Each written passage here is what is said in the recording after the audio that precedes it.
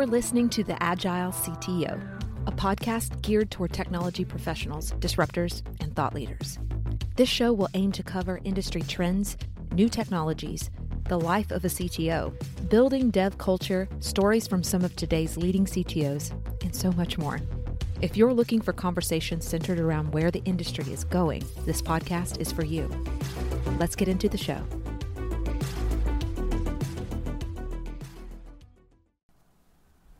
Welcome back to the Agile CTO, everybody. Thanks for joining us today. We've got a great guest here, Anthony Welgemoed, who is the co-founder or founder and CEO of Ziflow, which is I guess you could call it an online digital proofing concept. Now, I want Anthony to tell us a little bit more about that. But before we do that, Anthony, welcome. Thank you for joining us. Maybe, Alan, how are you today?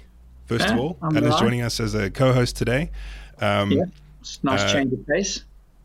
Yeah. It's been a while since we've done a recording, so we're a bit rusty. So Megan and Kate, just to take notes wherever you can. But Anthony, tell us a little bit about you, your role, a little bit about Ziflow, what it does. I'm very naive when it comes to this type of business, and I'm sure some of our guests would be very interested to know what it is exactly that Ziflow does. Great, thanks for having me. Ziflow and how I fit in. I mean, as you said, I'm a co-founder and CEO of Ziflow, also CTO, acting CTO at the moment. And so Ziflow, essentially, what we're trying to do is help creative teams, whether they're marketing teams or within brands or within agencies, helping them get reviews and feedback on all of their assets. And this could be static assets, it could be digital, banners, websites, videos, audios, etc. So we try and give them a single pane view of all their assets and give their reviewers an opportunity to comment on that and provide provide that final decision to get those assets completed. And so we've got a few thousand customers, just all over the globe, mostly in the US today, and we sort of process a few million assets as well that go through Ziflow, go through our platform. That's amazing. And I'm guessing there's a lot of challenge in the ability to annotate certain types of media. So I know that it's probably the easiest would be a sort of digital imagery, right? But sort of the world of video annotations and audio annotations, that must have been quite a challenge to get right. Yeah, I think PDF is actually probably the hardest content type to get right, because what you have to do essentially is take that document and make it visually as accurate as you can in a browser, because everything is we do everything through the browser. There's no app that you install, anything like that. So I'd say PDF and websites are the biggest challenge. Videos you convert to H.264 and it plays on pretty much all devices, and with 4G, 5G around the world, and even if you're not on a Wi-Fi network, you can review that video. So, and PDF, it's got you're working in different.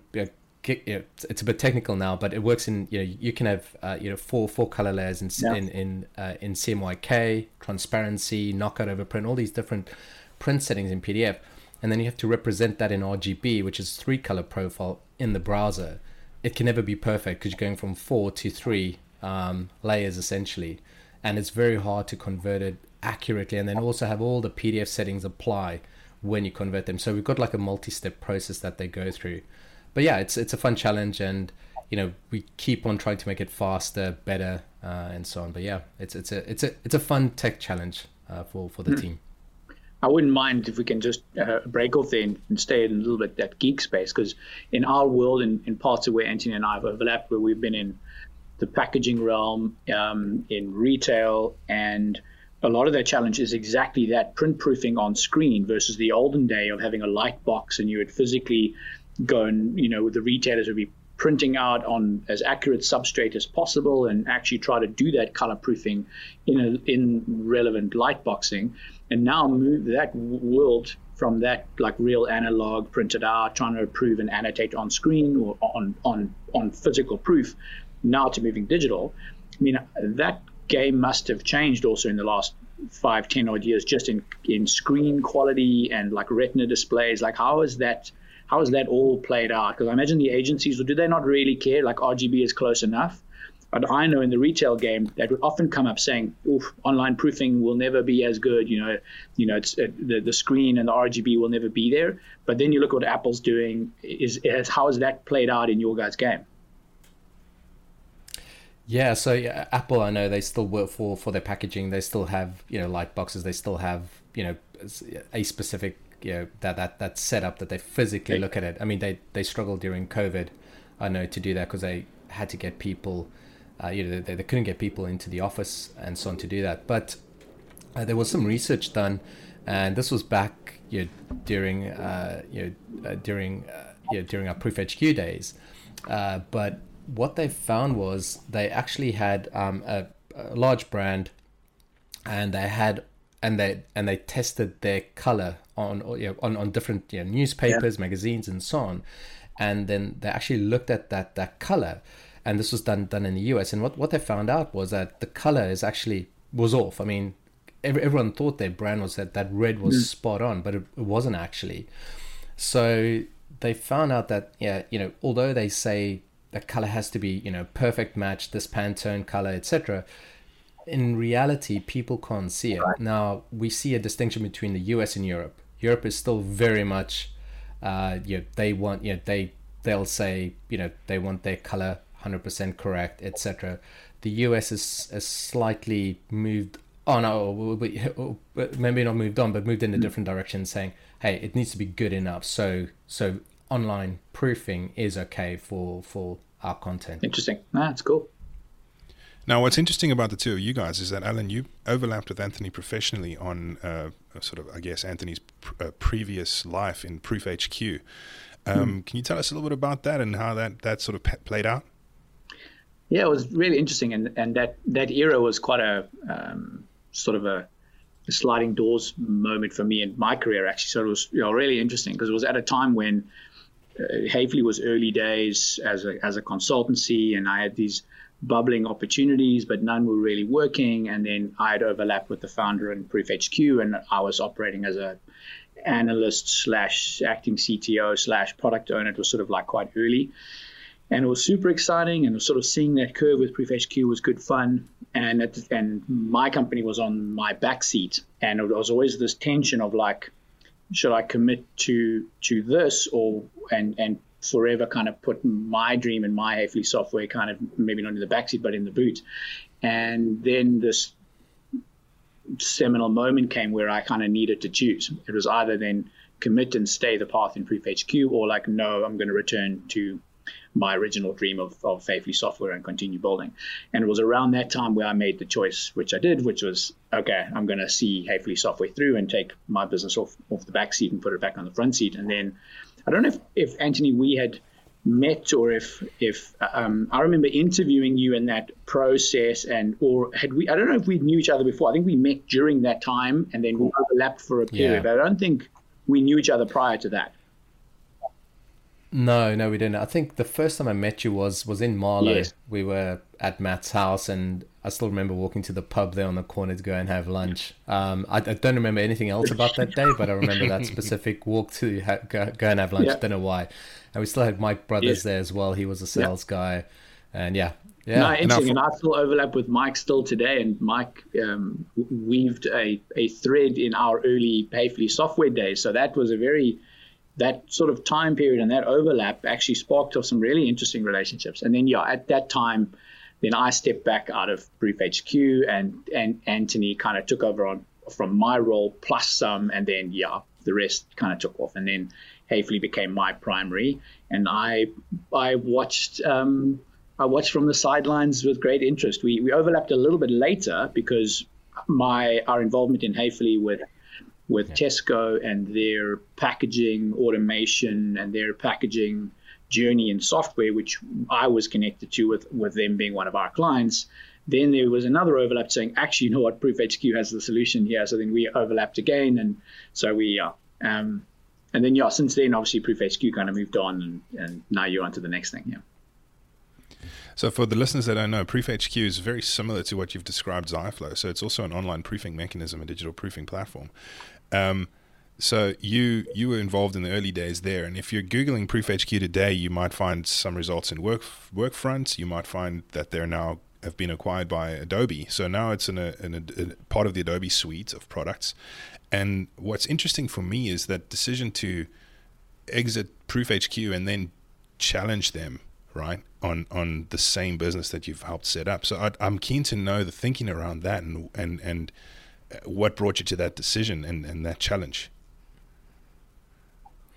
Yeah, it's a good question. So, yeah, I think it was more not Matt and my decision that drove this, but so Workfront acquired Proof HQ, and the idea was, yeah, they were actually a partner of ours. They embedded Proof HQ within the Workfront platform, and the acquisition at the time made sense for them, and we were bootstrapped. We were at a sort of a inflection point as well, whether we had to go and get outside investment because we're getting to a scale we couldn't fund it ourselves anymore, and we wanted to keep the growth going. So we decided to exit to Workfront, and then with Ziflow, the idea there was to automate creative production tasks, a bit like Zapier in the cloud, but for creative teams. And so we were building the platform, launched early 2017, and that's when some of our previous connections heard we were back in the market and were saying they'd like to buy more Proof HQ or buy it standalone. They can't. What's happened? So as the year went by, we Matt and I then looked at the market and we said there's no dedicated solution. There's no standalone solution that's enterprise ready. So you've got the security credentials, etc. You've got the smaller platforms out there that's more SMB, but for large enterprises that just want a dedicated solution, there was nothing out there. So we decided then, mid to late 2017 to pivot back into this space, and it was honestly we had no idea whether it was going to work or not. It's like almost a decade later, you're going into the same space, same market, and you have to say, okay, it's going to work. Luckily with SaaS, the markets have grown, so the risk actually was slightly mitigated. And as we said, there was a gap here for a solution, and we're seeing it. We still signing. Obviously, the majority of our customers are greenfield. They use email or printouts to perform these steps. So yeah, sure. And that so it's interesting, that the actual journey starting of Ziflow was, like I said, like a Zapier automation, but for creatives. And then I suppose in classic agile fashion, the market is coming to you, you're bumping into the same problem, kind of listening to clients going, okay, they are interested in creative agency automation, but actually clients are still begging for the same stuff that they did before. So what are you doing? If the clients are asking for it and there's a market to go to, then why not? Out of interest, whatever happened to those areas of functionality that you pivoted away from? So that original Ziflow sort of use case of doing the Zapier for creative, is that now still a subset part of Ziflow, or did you realize actually the market that you thought was there wasn't there, or was it a combination of now? Yeah, it's actually worked out pretty well. So that's become Ziflow Connect, which is our integrations platform. So we can automate different tasks, we can convert files, etc. But we can also, we've extended it. So it now allows us to integrate with other project management systems, any systems really. It's almost like Postman, you can make any call, any API call. But now we've started building native apps. So we've got the Monday.com and ClickUp and Jira apps just to make it a lot easier for customers to integrate, but super flexible. So, we've got I'm not sure if I can mention the customer, but they're a large gaming company, and they were using Dropbox, Jira, and a few other apps, and they were manually, so the designers were putting files into Dropbox, they were taking the links, copying them into Jira, and then there's approvals, update the status. We automating all of that because we can watch a folder in Dropbox, start the review process, then call Jira, update the status, put the links in there, etc. Very cool. Sure. I remember the early use case just for automation, just to jump back to like the current Ziflow value proposition. And I see what you mean by the market's changed now a decade on, and what SaaS has done around the world means the concentric circle of companies that are ready to take on automation and are now the price point, I suppose, is also a bit different. Whereas in the past, those that were doing automation were these larger brands that were like willing to afford it. Now, actually, everybody in some way needs to be approving some assets to do more, whether it's on social media or otherwise. So the general market has expanded, and and everybody's education and demand has also increased. So, yeah, I imagine a whole bunch of people who are still doing email approvals, sending PDFs around, collating comments. I remember the big change when we were doing it in the retail space was like phenomenal, going from this serial approval process of, getting the PDF, even if you're emailing out the PDF to 7 people and then waiting and collating and collecting, and then to now going onto the automated annotated tool, was cutting approval cycle from like 3 weeks down to 4 days. And that was like game changer, because now you could actually do 2 versions in the same time and be done within 2 versions, whereas before you were going to version 7, 8, 9 and had lost track along the way. So now it's like a power use case, and I can see how it's not really going to go away. It's still more and more people need to approve more and more content, so it's not going anywhere. Yeah, no, exactly. And so we do have a lot of open roles, sales, etc., Alan. So I think you're doing a great job selling Ziflow, so feel free to apply at any point. Well, along the way, I've come to learn your guys' game quite a lot from doing it from the buyer side. So if I ever need a side gig, I'll give you guys a shot. So the thing that surprised me, and I'm not sure why it does surprise me, but we talk about the 3 C's and what are the challenges? Why do companies buy Ziflow? Now, if you have a few pieces of assets you need to review from a small group, great, you can use email, it's not a problem. But once the different asset types, you've got a lot of content or large files, it becomes a need. You need a solution. So we talk about all the different content, and then you've got a lot of people involved now. You've got more and more different groups that need to give feedback. So that's actually increased. That we see an increase in that as well. So we see almost like on average a 1-to-5 ratio, and that includes even our small accounts, our free plan, etc. Right. So for one creator, one person sharing, there'll be at least 5 people giving feedback. And as you know, I mean, some of these assets have like hundreds of people on them, literally giving comments, all of them. And then compliance is the other angle. So we're seeing a lot more compliance driving the need for a system. So you need these audit trails, you need the reports, and these companies being audited. We're seeing now with some interest on the crypto side, where there's more regulation coming in, and they need to all their ads need to be approved. You're seeing in the UK a lot of these companies getting banned from advertising because they're not regulated. Wow. So that compliance kicking in. So that's across different industries. So any of those sort of challenges they have, then they need a solution, and it's just becoming more and more. We can. Sorry, Guy, I'm sort of jumping around topics, but sure. On when we were early podcast days, and coming up with the name of the Agile CTO, and sort of trying, and the beauty of that term is both agile being a term in the software industry, but also just the verb of being, the adjective of being agile. And you've always stood out for me as one of those classic cases, because you've actually run the CTO title in multiple frames and in multiple kind of wearing the CTO hat in different environments.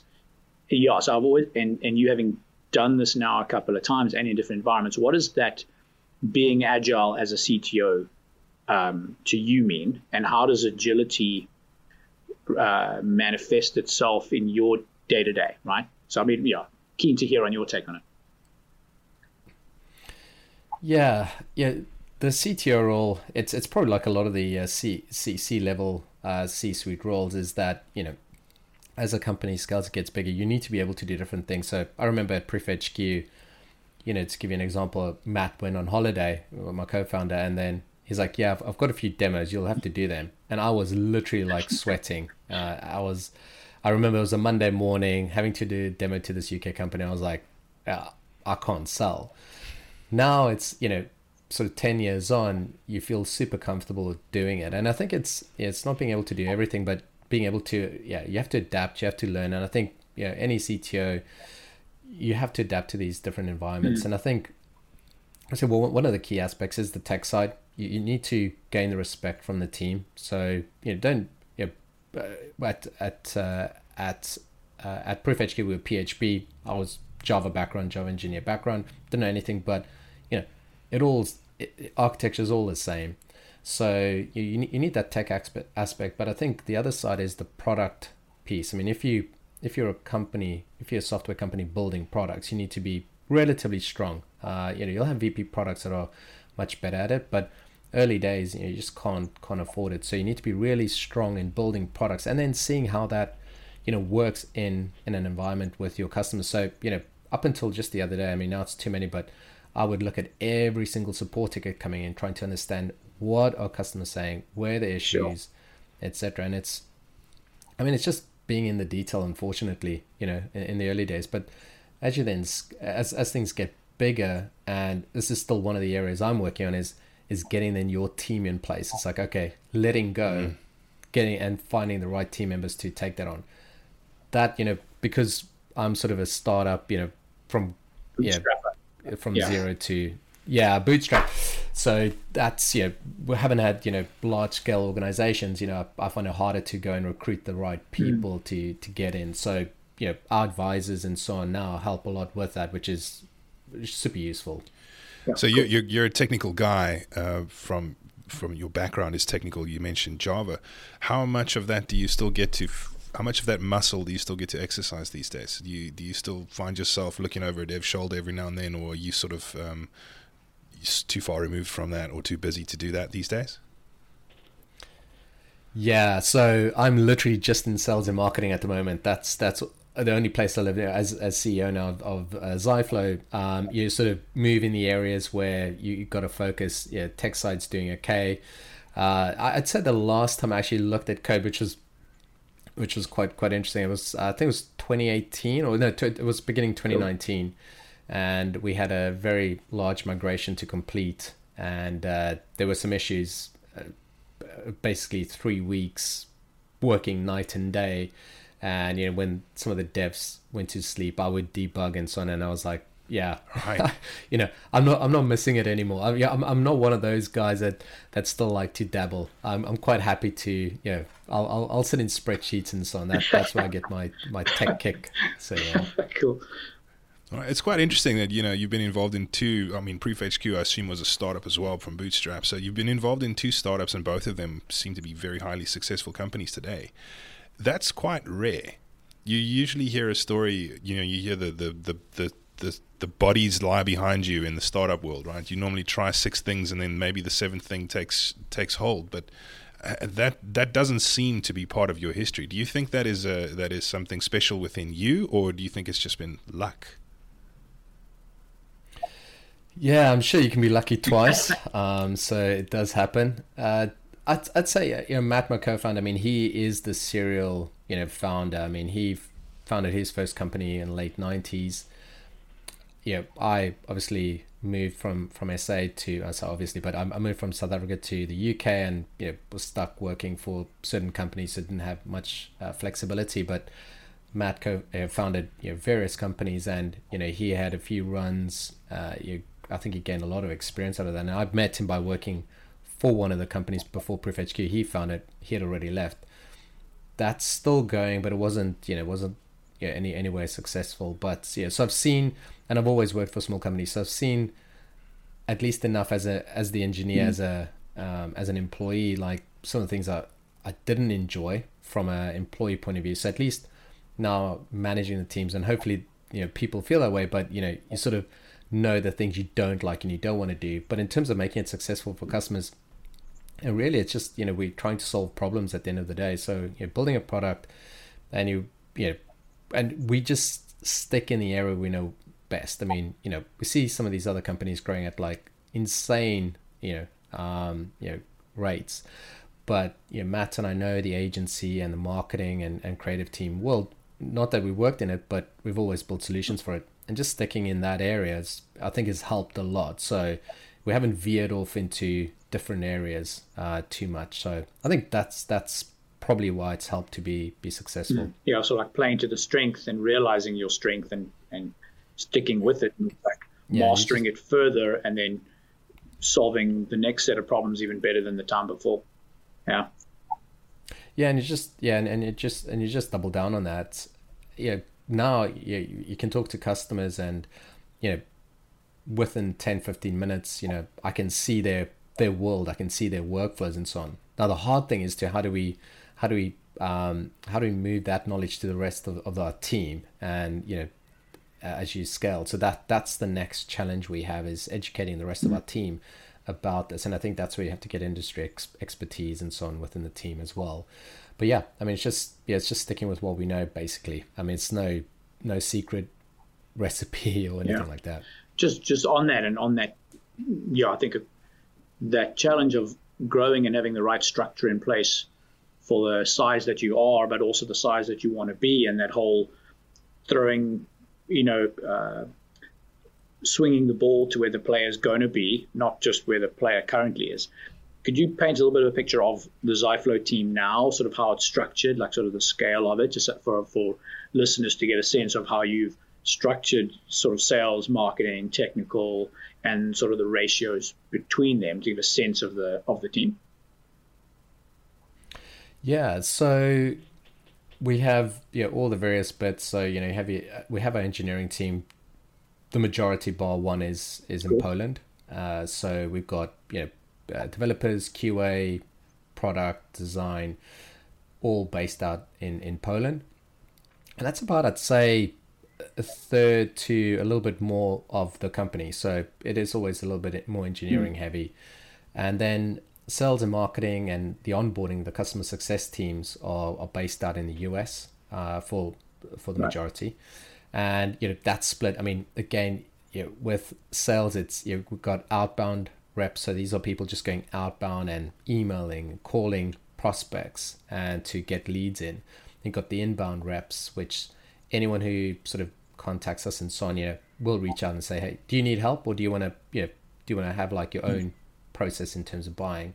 So we have those reps, and then we have the sales team, so the actual closers, so SMB, mid-market, enterprise.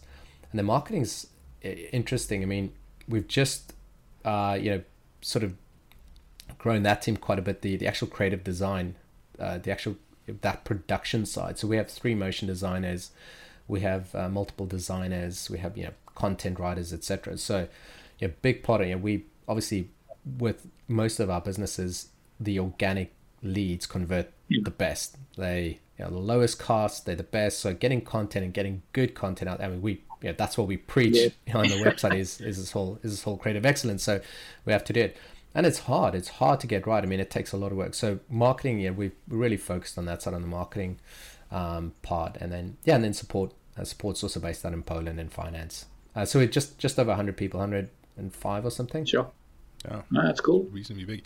I mean, we can probably relate to the content creation, but we've been on the journey a little bit now, but obviously not to the degree that Ziflow's been doing it. But we're sort of finding our feet in that space, podcast being one of them. But the avenues of generating content, blog posts, just getting our knowledge out there to the community, we found is highly valuable to get engagement from the community in general, and obviously potential sales that may come from that.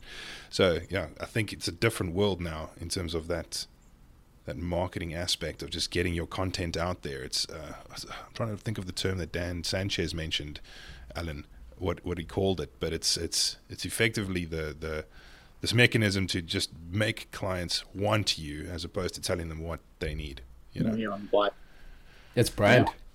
Yeah, it's brand, right? So we had a meetup it was now in December with the sales team, and one of them was saying, why would someone buy Ziflow over one of our competitors? And I was like, well, why do you buy Apple over Dell or HP? And like, Apple is the most amazing. I'm like, well, it does exactly the same thing. I mean, and people would go like, people are fanatical, right?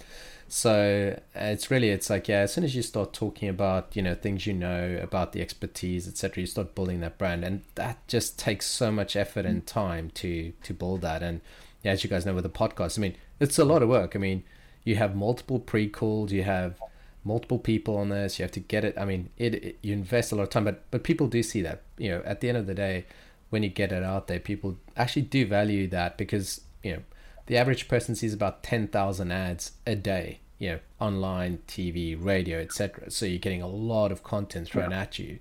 So if they do read something or they do listen to it, I mean, that's a big thing. Sure. To jump back to something you sort of passed on earlier around what might have been our previous chat a couple of weeks back, obviously the trajectory and the execution of these two similar domain products, but two very different two very different environments. You've done the one less VC, and this one sounds like more of a VC path. I'd be keen to hear about the primary differences between those journeys, and any kind of like myths that you've debunked in yourself of what you thought the VC journey would have been like, versus any pleasant surprises or not so pleasant surprises that you felt on that path. Yeah, I think also from a listener point of view, those entering the product space and are both tempted by the VC path or put off by the VC path, would be cool to actually hear from someone that's walked it and is currently in it. Yeah, it's obviously also different times that we were doing it. So Proof HQ, Matt started, the first sort of project in 2007. I joined him in early 2010. And, we were one of the first, there weren't that many companies doing it fully remote. So we were fully remote at the time, engineering in Poland and hosting in the US, selling in the US. So, and we were a UK company. That was relatively novel for a startup at the time. So the way, the cost structure, the remote nature of the business allowed us to bootstrap it, so we could get quite far with every dollar we made. And it got, with Privilege, it got to a point where we were just also again 100 people, similar size to what we are now, and we said, to keep that almost double year-on-year growth rate, we'd need funding, because now you just need more people, and just doing that, hand to mouth is very hard. Now with Ziflow, things are, we similar model. We UK company hosting in the US. 80% of our customers are in the US, and our engineering teams in Poland. But just overall, building software today, it's easier and it's harder. So easier, you've got more tools. So we use multiple tools for identity management. We don't write it, we just use Auth0, and then your billing systems, etc. So you can just use those off the shelf tools, and that makes it a lot cheaper. But customers expect a lot more. I remember the first UI in Proof HQ. I mean, we didn't need much, but with Ziflow, I mean, the bar is much higher now. We've got Ziflow Connect, which we didn't have. We didn't need that many integrations. Now we integrate right from the creative production tool. So Adobe Creative Suite, Final Cut Pro, we have extensions there that the designers or creatives can just start the process from there. Feedback happens. Most people don't even have to go into Ziflow. You can start off from Dropbox, Drive, Creative Extension, etc. And then we can deliver that file where you need it. And we'll automate that whole process. So there's a lot more development you need to do. And I talk about this iceberg effect where, if people look at different competitors and, they might see, similar features, but the scalability underneath that, we've got very large companies using us, just, doing thousands of assets a day, thousands of folders and users. There's all that scalability. So now I think raising money definitely makes it easier, because it gives you the funding to do it. So we started the sort of the seed round was Matt and myself, but to keep the growth, have that growth rate, cost is just higher. And even now, I mean, we see it now with the whole market. I mean, I don't know how it is in SA, but the US and Europe, I mean, wages are just going up at an insane amount. So yeah, you need to go. You need the funding to help you to move to the next step. But there are also advantages, because they bring a lot of experience, the connections. Our CEO is through one of our board members. We never have found him if it wasn't for for them. So there are some advantages to it as well. Yeah. So it sounds like, because for every story you hear of, the VC path being desirable and undesirable, it sounds like in order to get it on the desirable side, it really is about, I suppose, not rocket science, but getting the cultural match and the right alignment with the type of VC firm, and the VC firm that is sufficiently engaged so that you could even have that opportunity where one of their board members actually becomes part of the team. And so we're lucky. I mean, Ferris from Companion, he was an advisor for us at Proof HQ. He was with OpenView. Okay. So they invested in Ziflow. So we were quite lucky in that regard that we knew him pretty well, and we had his background, sort of knew his background and what he could bring. And, he made some great introductions for us at Proof HQ. So that helped a lot. We are looking obviously at our next round now in Q3. So it'll, we'll have to go through that process again. And it's hard. I mean, it really is hard because you're trying to find the right fund, the right, people to work with and so on. And it has to be a match both ways. So it's, you might meet, the thing about it is it could be a lot of no's, and you never know why people say no. It just isn't a match. I mean, the stars have to align perfectly because most of them only do a handful of investments a year. So you might meet 30, 40, 50 and, one says yes. And that can be very, very tough if you, if you're not used to and never mind the time and energy to invest in the investment decks and the pitching that goes on behind each of those. And while you're also making sure that the tech team is functioning and the careers are developing and the sales and marketing is on point and that finance and operations is happening. And then also making sure that your potential investors are getting the best of you. Yeah. Okay. Yeah. It is it can be very distracting. So, I usually meet with VCs regularly, either the analysts or do updates and so on, but decided this year Q1 Q2 we're heads down, and it's made a difference. I mean, we just focus on the business. We'll run a process in Q3 and that's it. And that's, they say you should always be fundraising, but I think it can also get quite distracting, because they'll always say something. You have some saying, oh, you should be doing this or you should be doing that, and you're actually going, oh, maybe I should. You start doubting yourself. And you start wondering, and then just go, hold on, let's just focus on what we do best and just heads down and execute. That still is the best way. Yeah. I was about to ask because, there's those two schools of thought, like in the same way, you should always be hiring for talent as well, you should always be fundraising. And I can imagine, especially in the product game. But maybe it's almost that balance of, well, if you fundraise correctly and properly with the right partner, that gives you the right amount of runway for your next annual target or your 2-year target, then you ought to be able to put your head down and focus Q1, 2, 3, and we'll pick us up again in Q4 because that's when it is, as opposed to just like perpetually dating and perpetually pitching, which must be exhausting. Yeah. Interesting. Yeah. All right.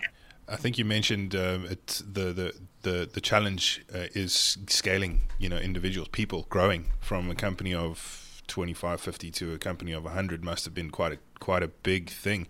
And I think you mentioned the challenge being a hand to mouth thing. So it's like there's this constant, you're using your growth to fund your financial growth to fund your talent growth, and that is not sustainable over the long term. Is that something that you would agree with, or what advice would you give a company that's realizing they're hitting the wall of their people growth? What should they do now to get through to that next phase, getting to the 120 people that you foresee the business requiring? Yeah, I mean, so SaaS, this model is your costs all up front. So with Proof HQ, it wasn't back in 2010, 2011. We weren't that used to that whole model, like you're burning cash here and you need to run a profit, right? That's how people always thought about it. But people, we've all become more comfortable with like, okay, there's going to be a burn rate, but it's got to be within certain multiple of the growth that you're doing, and it's trying to get that right. So I'd say, we had this at Proof HQ, we have it at Ziflow as well. It's like it's that point where you want to scale your sales and marketing. That is the hardest piece because that's where a lot of the risk lies. If you got a relatively okay product, and our gross retention's high, so we know once we've got customers on, they'll stick around. But it's scaling that sales and marketing, and that's where the even the people risk and the growth risk comes in, because you have to get all these dials right in the business. And now you're saying, okay, you're throwing money at this, and you're saying, okay, I've got to grow the sales team pretty quickly because you've got to go and try and double again next year, and it's obviously compounded. So you have to go and double whatever you did. You have to do in 1 year what you did in all the time you did so in 5 years before. You have to do it in 1 year, and then you have to do in one what you did in 6. So the pressure is on, and it's always trying to take the pressure off the team, and that's a big thing. And then just having repeatable processes in place. So as you scale, and that's always hard, is like saying, okay, how can we make things repeatable? Engineering is not easy, but now we're working on marketing and that process and making that engine repeatable, and then sales as well with some new business and so on. But I don't have any specific advice. It's just it's a tough game. It is a tough game, but there's the playbook is there, so you don't have to make it up. That's the one thing I'd say. So find people that have done this or have seen this and know what the playbook is, and take the advice. You're never going to be able to follow it 100%, because you might be looking for a C-level hire and you can't find the right person, so it takes longer and you have to do something else. You find a different person, but it is it's the playbooks are there. You just have to try to follow them as close as you can, and just work within what you get, or that sort of the card you got. I would imagine some of the advice or some of the feedback you're getting is challenging to your ego, right? So in other words, what I mean is, you might have one view of how to do things, and you might have had success in that in previous worlds, and then you break into a new size or new size of enterprise, and all of a sudden the advice that you're getting is counter to your intuition, is counter to what you've learned and how you've grown. And have you ever hit a wall like that, and how have you sort of worked through that? Yeah, it's a great question, because it literally just happened to me in the past, I'd say 6 to 9 months. We're very, very used to, our strengths were building, startups. So I like flat structures, especially in engineering. Don't need many managers. You have your Scrum teams, you have Scrum Master, but everyone's working together as teams. And okay, you have a VP of engineering who can make final calls and decisions, but and you have more senior and junior people, but everyone's working as a team. So it's not this hierarchy. And I love that structure, and it works well, and I find it works the best. But as soon as you get to 50 plus people and so on, you need some more management. Now, engineering can actually grow quite large without needing all those layers. But sales, marketing, support, you need management a lot quicker. Every 5-6 people almost need a manager to help things coordinated, etc. Now, for me, that's in terms of getting that feedback and sort of trying to apply that same principle from engineering to the others. I mean, I found that really hard, and and I had to go through that pain first to see. I had to feel the pain before I realized, okay, it's one of those things. So, and I've heard you guys talk on previous podcasts about your kids and how you can how you can be a good dad and so on. And I heard this. I don't know where I heard it, but someone said, as you can give anyone advice, they will more than likely not follow it. But when you get the advice and then they experience it, the learning from that is just so much quicker than when they didn't get the advice.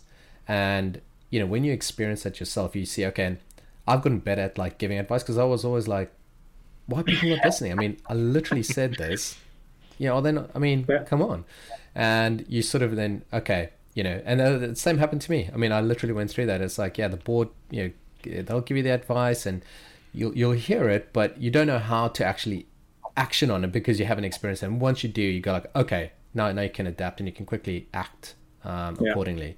That's funny. I think it was Guy and I. It was you and I, Guy. We had this similar conversation about a week ago, going, sometimes it's really easy to hear the advice and give the advice, and it's just not absorbable because the person almost either discounts that advice as being, well, no, my situation's a bit different. Or remember, I've got a different skill set, or I've come from a different background. So that learning and wisdom is somehow discounted. And then you fall into the same hole, and then you have to introspect. And if you introspect, you then realize, now I get it. Like, now I get it. And in a way, there's almost like, it's the same reason you can tell your teenager to do what they need to do, and they are going to crash their car, and only then will they realize, maybe I shouldn't drive like a complete idiot. You know? Yeah, I was going to say, it's sort of like a teenage mentality applied to professional life. It's almost like the people around you are telling you, don't do that, you're going to hit your head here, this is what challenges are you're going to face in 6, 12, 24 months time, and you go, nah, don't worry about it, I'll figure it out, don't tell me what to do, I know better. And then it inevitably happens, you go, oh, should have listened to Dad, should have given that more thought. Yeah. But it's funny, if you apply that, you can say, and we've had this before, it's interesting, Anthony, how you kind of confirm it, that we sometimes will have, okay, well, what age is what part of the business? And you go, okay, look, our sales and marketing team, it's like a troubled teenager, or our technical team, no, it's like an 18-year-old, 19-year-old. It kind of can stand alone, and it won't make a complete embarrassment of itself. But then another part of the business is, no, they're like a 6-year-old. So you can't leave it. It will wreck the kitchen. Like, you can't. And you sort of, if you identify that and you realize you also can't make a 6-year-old behave like a 22-year-old, it will just take time for that maturity and the learning to kind of seep in. That's interesting. Yeah, it's like I think sales and marketing is just much harder because engineering is very black and white. You release a piece of code, it either works or it doesn't. The trick is obviously the actual product and the solution you're delivering, and whether you get product market fit. But there you can iterate very quickly, etc. On the sales and marketing side, marketing is a major lag. I mean, you put something out there, you get a few views on a video, or you get this and that. I mean, it's a big investment over a long period of time, and then getting that flywheel going on that side takes just longer, and you have to be patient. And we saw it at Proof HQ, and we're seeing it at Ziflow. At some point, you get that brand recognition where just enough people get to know you where they talk about you. So Matt and I got known as the online proofing guys. Now we're trying to step away from that term because Ziflow does more than online proofing, so we sort of changing the messaging, but you get that you get a tipping point on that. And I was speaking to another CEO the other day, and he's like, we're launching a new product, what do we do? I said, you can do what you want, you can, if you find the right channels to talk about it, great, but otherwise it's just like you've got to talk about it a lot over a long period of time. So there's no substitute for that time. You just can't. I can resonate. Marketing is a lot. It's also this dark art. So adding to the patience, and that you can't just turn this lever and expect anything to happen. There's also a dark art to it. It's not science. You're dealing with human attention, and you're dealing with a lot more dynamic stuff happening. So it's interesting. Cool. And we've sort of spoken about Ziflow now and your professional history, but I'm keen to know where your career started. So when you were in high school, university, early days of your career, what was your aspirations, and did you see yourself ending up where you are now, or is this a very different world to what you perceived for your future? Yeah, very boring history, to be honest. So I wanted to be in coding, from 7 years old when I got my Commodore 64, cool. And coding from a book, and you're making these games, and most of the time they didn't work, and you'd go over the code 100 times and you copied it exactly from the book. But it was frustrating. And so I studied IT in Johannesburg, and started working sort of at the same time. I mean, the course back in the late 90s was very easy. In my third year, I had four classes. That's it. On a Friday morning, I had 2 hours of classes, and that was it. So I started working full time. And actually, oddly enough, I started working. I worked for a few companies, but then I ended up at an agency, and they were doing new brand design, new. Totally rebrands of big companies like Barlow World and Sassel had a rebrand. This agency did it.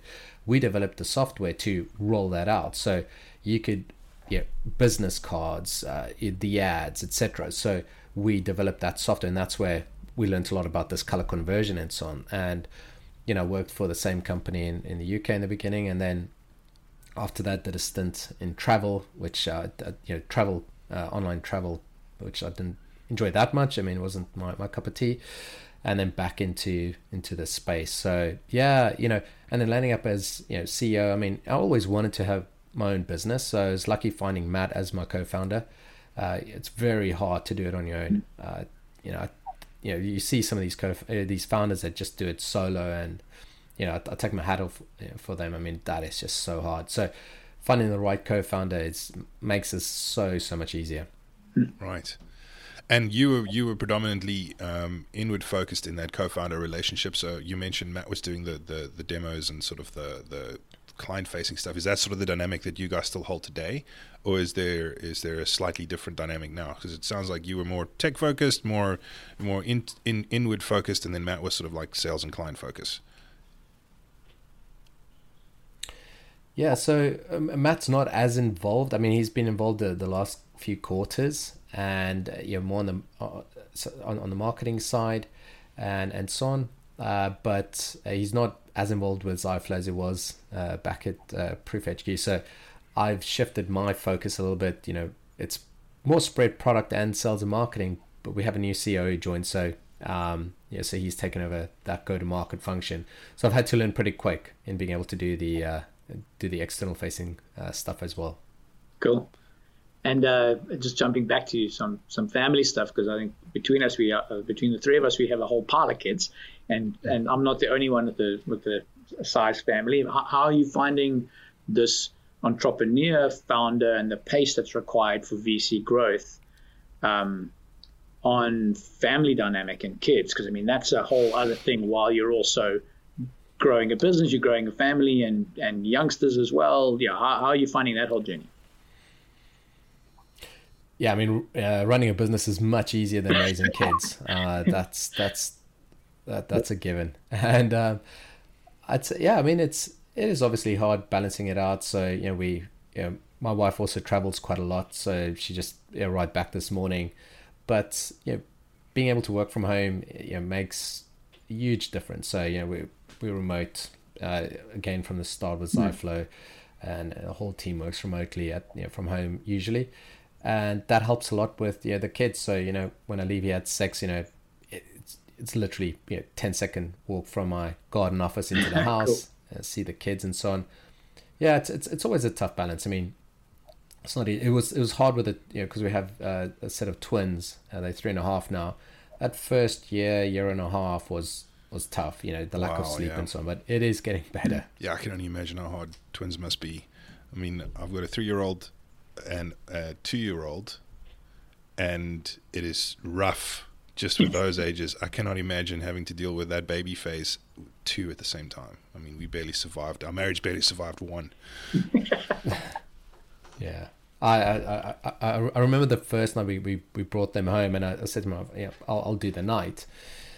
And literally it was zero sleep, because you have the one, then you pick up the other one, you just keep on feeding, and I was shattered the next day. I'd say the one thing though is if you want to start a company, just do it in your 20s or whatever. Just don't do it in your 40s, because being in your 40s now, I mean, I'd say at Proof HQ, I could definitely do more hours. I spread the hours now over the weekend. I'd say if I do some extra work, but lack of sleep with kids, and you just don't have that much energy anymore to go super late and sleep 5 hours. I can't do it anymore. And between your professional responsibilities and your family responsibilities and the time that you spend there, is there any gap for anything else? I mean, do you have some sort of personal passion that you're involved in, some sort of hobby, anything that you do on the weekends in that like 3 to 4 a.m. time slot where you have a minute to yourself?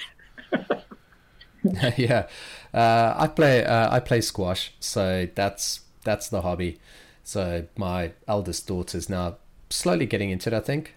So she's got some trial tournament thing on Sunday, so taking her to that, we'll see how that goes. But yeah, that's the thing I like to do, so is play squash. So I'll do that.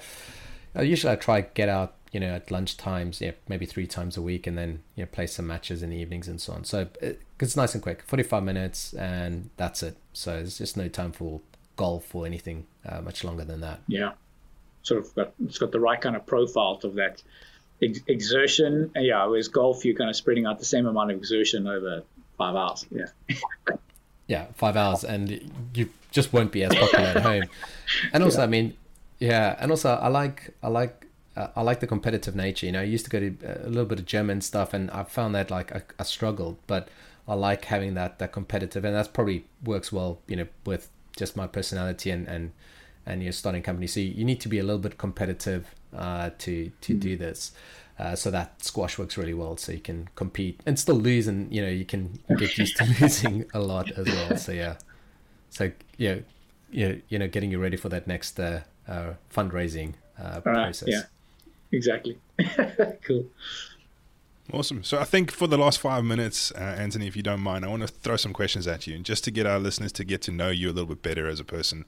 How we normally do this, Alan, is I'll go sort of one for one, but I'm not sure if you have the questions that we've prepared in front of you. So I'll just run through them, and we can segue if we need to. So let me start off with the first one. What is your latest? That's probably an easy one. What's your latest must read or watch or listen for that matter, and why do you think people should be engaging with it? Well, yeah, Alan did such a great job selling Ziflow, so it has to be the Agile CTO podcast. I mean, you know, so yeah, you know, honestly, I used to read more business books than I do now. But I'll probably say, you know, now and then I'll listen to podcasts. So the All In podcast is good. That's a pretty good podcast. Yes. Okay. All In podcast. Yeah, it's got David Sachs and a few others. They're VCs now, they're operators, so they'll cover various topics. So it's a super popular podcast and quite entertaining. So I'll spend an hour a week listening to that, and otherwise if I read, I'll try fiction books. So just try get your mind out of there. Disengage from work stuff. Okay, and favorite fiction author at the moment? So Jeffrey Archer is really good. I'm reading sort of Ken Follett. So it sort of in fiction, that's the two authors I quite enjoy at the moment. So it seems like I like these series that go on and on, like these drama series. So it's like 1,000-page books, so I can read that for like 6 months. Sure. So, okay. And your most professionally influential person in your life right now, who would that be and why? Yeah, I'd say it's a combo. I mean, Matt, my co-founder, obviously, as I said, it's really hard doing this stuff. So, we both lean on each other. So, yesterday morning we had a tough morning, so we could have a chat. So that's good. And then, your family, my wife, it's never, with any startup, the highs are really high and the lows are really low. There's no in between. So, being able to share that and share the pain with someone is always useful. So, right. Okay, so the next one, I'm trying to find a way to phrase it. I phrase this question differently in every episode, but I'll try and get it to where it makes the most sense. So we all have people around us, and we know that people have opinions about us. Do you know of any opinions that people hold about you that you find frustrating and disagree with, and what would that be? Yeah, so it goes back to what we spoke about earlier, where, people, I think, sometimes, and this is, I think mostly opinions are also just your opinion of an opinion that's probably false. But, you think like, people think, you don't want to, listen to their advice, etc. But you just don't always know exactly how to go and execute on it. So, you have to process that. But yeah, you do take it on board and so on, and, at least gotten better. But I think that is it. But I honestly, as you get older, hope, you start shedding that, focus on what people do think. It takes a while, but yeah. Yep. And then the opposite of that is, what is your sort of most controversial opinion right now about any topic? What do you think people would find controversial about an opinion you hold? That's a good question. So it might be quite I don't know if it's controversial or not, but I'd say, in terms of, where we are with energy and in Europe, I mean, gas prices going up, and all that.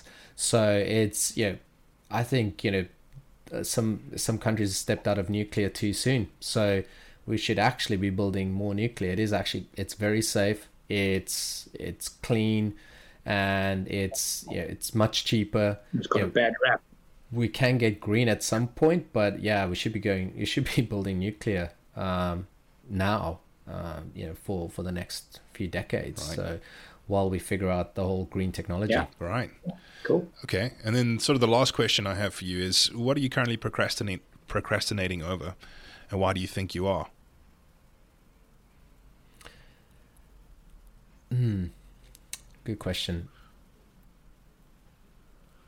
Don't know, actually. I think, so I know I think at some point it is probably in work-wise, I think it's nice to have a base, nice to have an office. So Derek, our new CEO, is pushing to get an office in Dallas. We had the same thing at Proof HQ, where we had a little bit of a hub in Dallas. And when we started Ziflow, I was like, we're going to be fully remote all the time. We're not going to veer from that.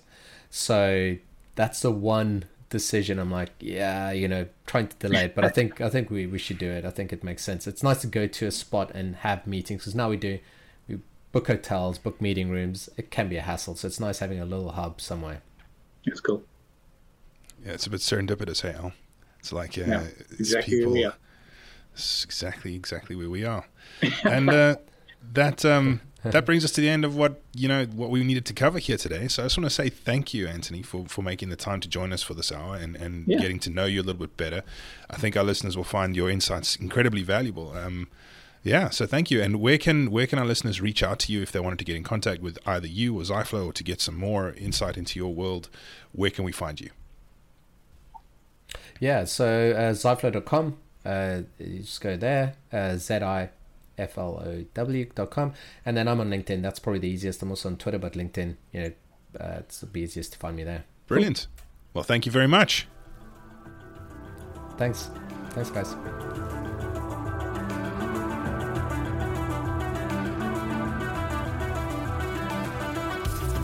At Hayfully Software, we build dev teams that deliver and fix those that don't. Dev teams fail to deliver all the time for countless reasons, from lack of skills to barriers in culture, from politics to process, from silos to egos.